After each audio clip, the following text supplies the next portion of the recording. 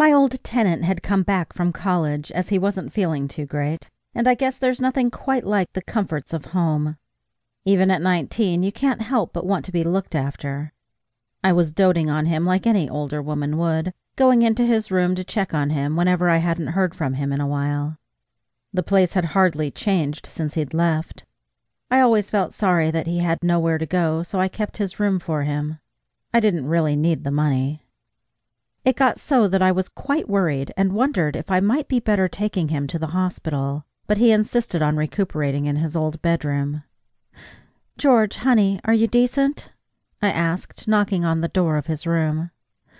"Yeah," he replied, and it sounded as though it took all of his effort. I teased the door open and peered in, seeing him curled up in bed and looking kind of pale. As I got closer, I saw the sweat dappled across his forehead and knew immediately he had a fever. "Look at you," I said, stroking his face. "You're burning up." When my hand touched his cheek, I could feel the heat immediately, and after checking with a thermometer, I knew I had to do something about it. "Come on," I said, pulling the duvet off of him. "We need to cool you down." George was weary and so ill it seemed as though he'd let anyone do anything for him. I guess he figured it couldn't get much worse. "I feel hot and cold, Angie," he said as I guided him to the bathroom. "I'll take care of you," I said, reassuring him with a kiss. He waited on a stool as I filled the bath, making it cool enough to lower his temperature, but not ice cold.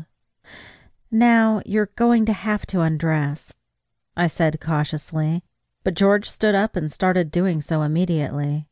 I guess he really was willing to try anything. I tried to avert my eyes, but the bathroom was full of mirrors, something I'd done to try and make the room look bigger. Now, though, it was making the prospect of seeing my tenant nude practically unavoidable. I'd told myself I was going to sit beside him and just not look, but the second he whipped off his boxer shorts, I couldn't help but glance.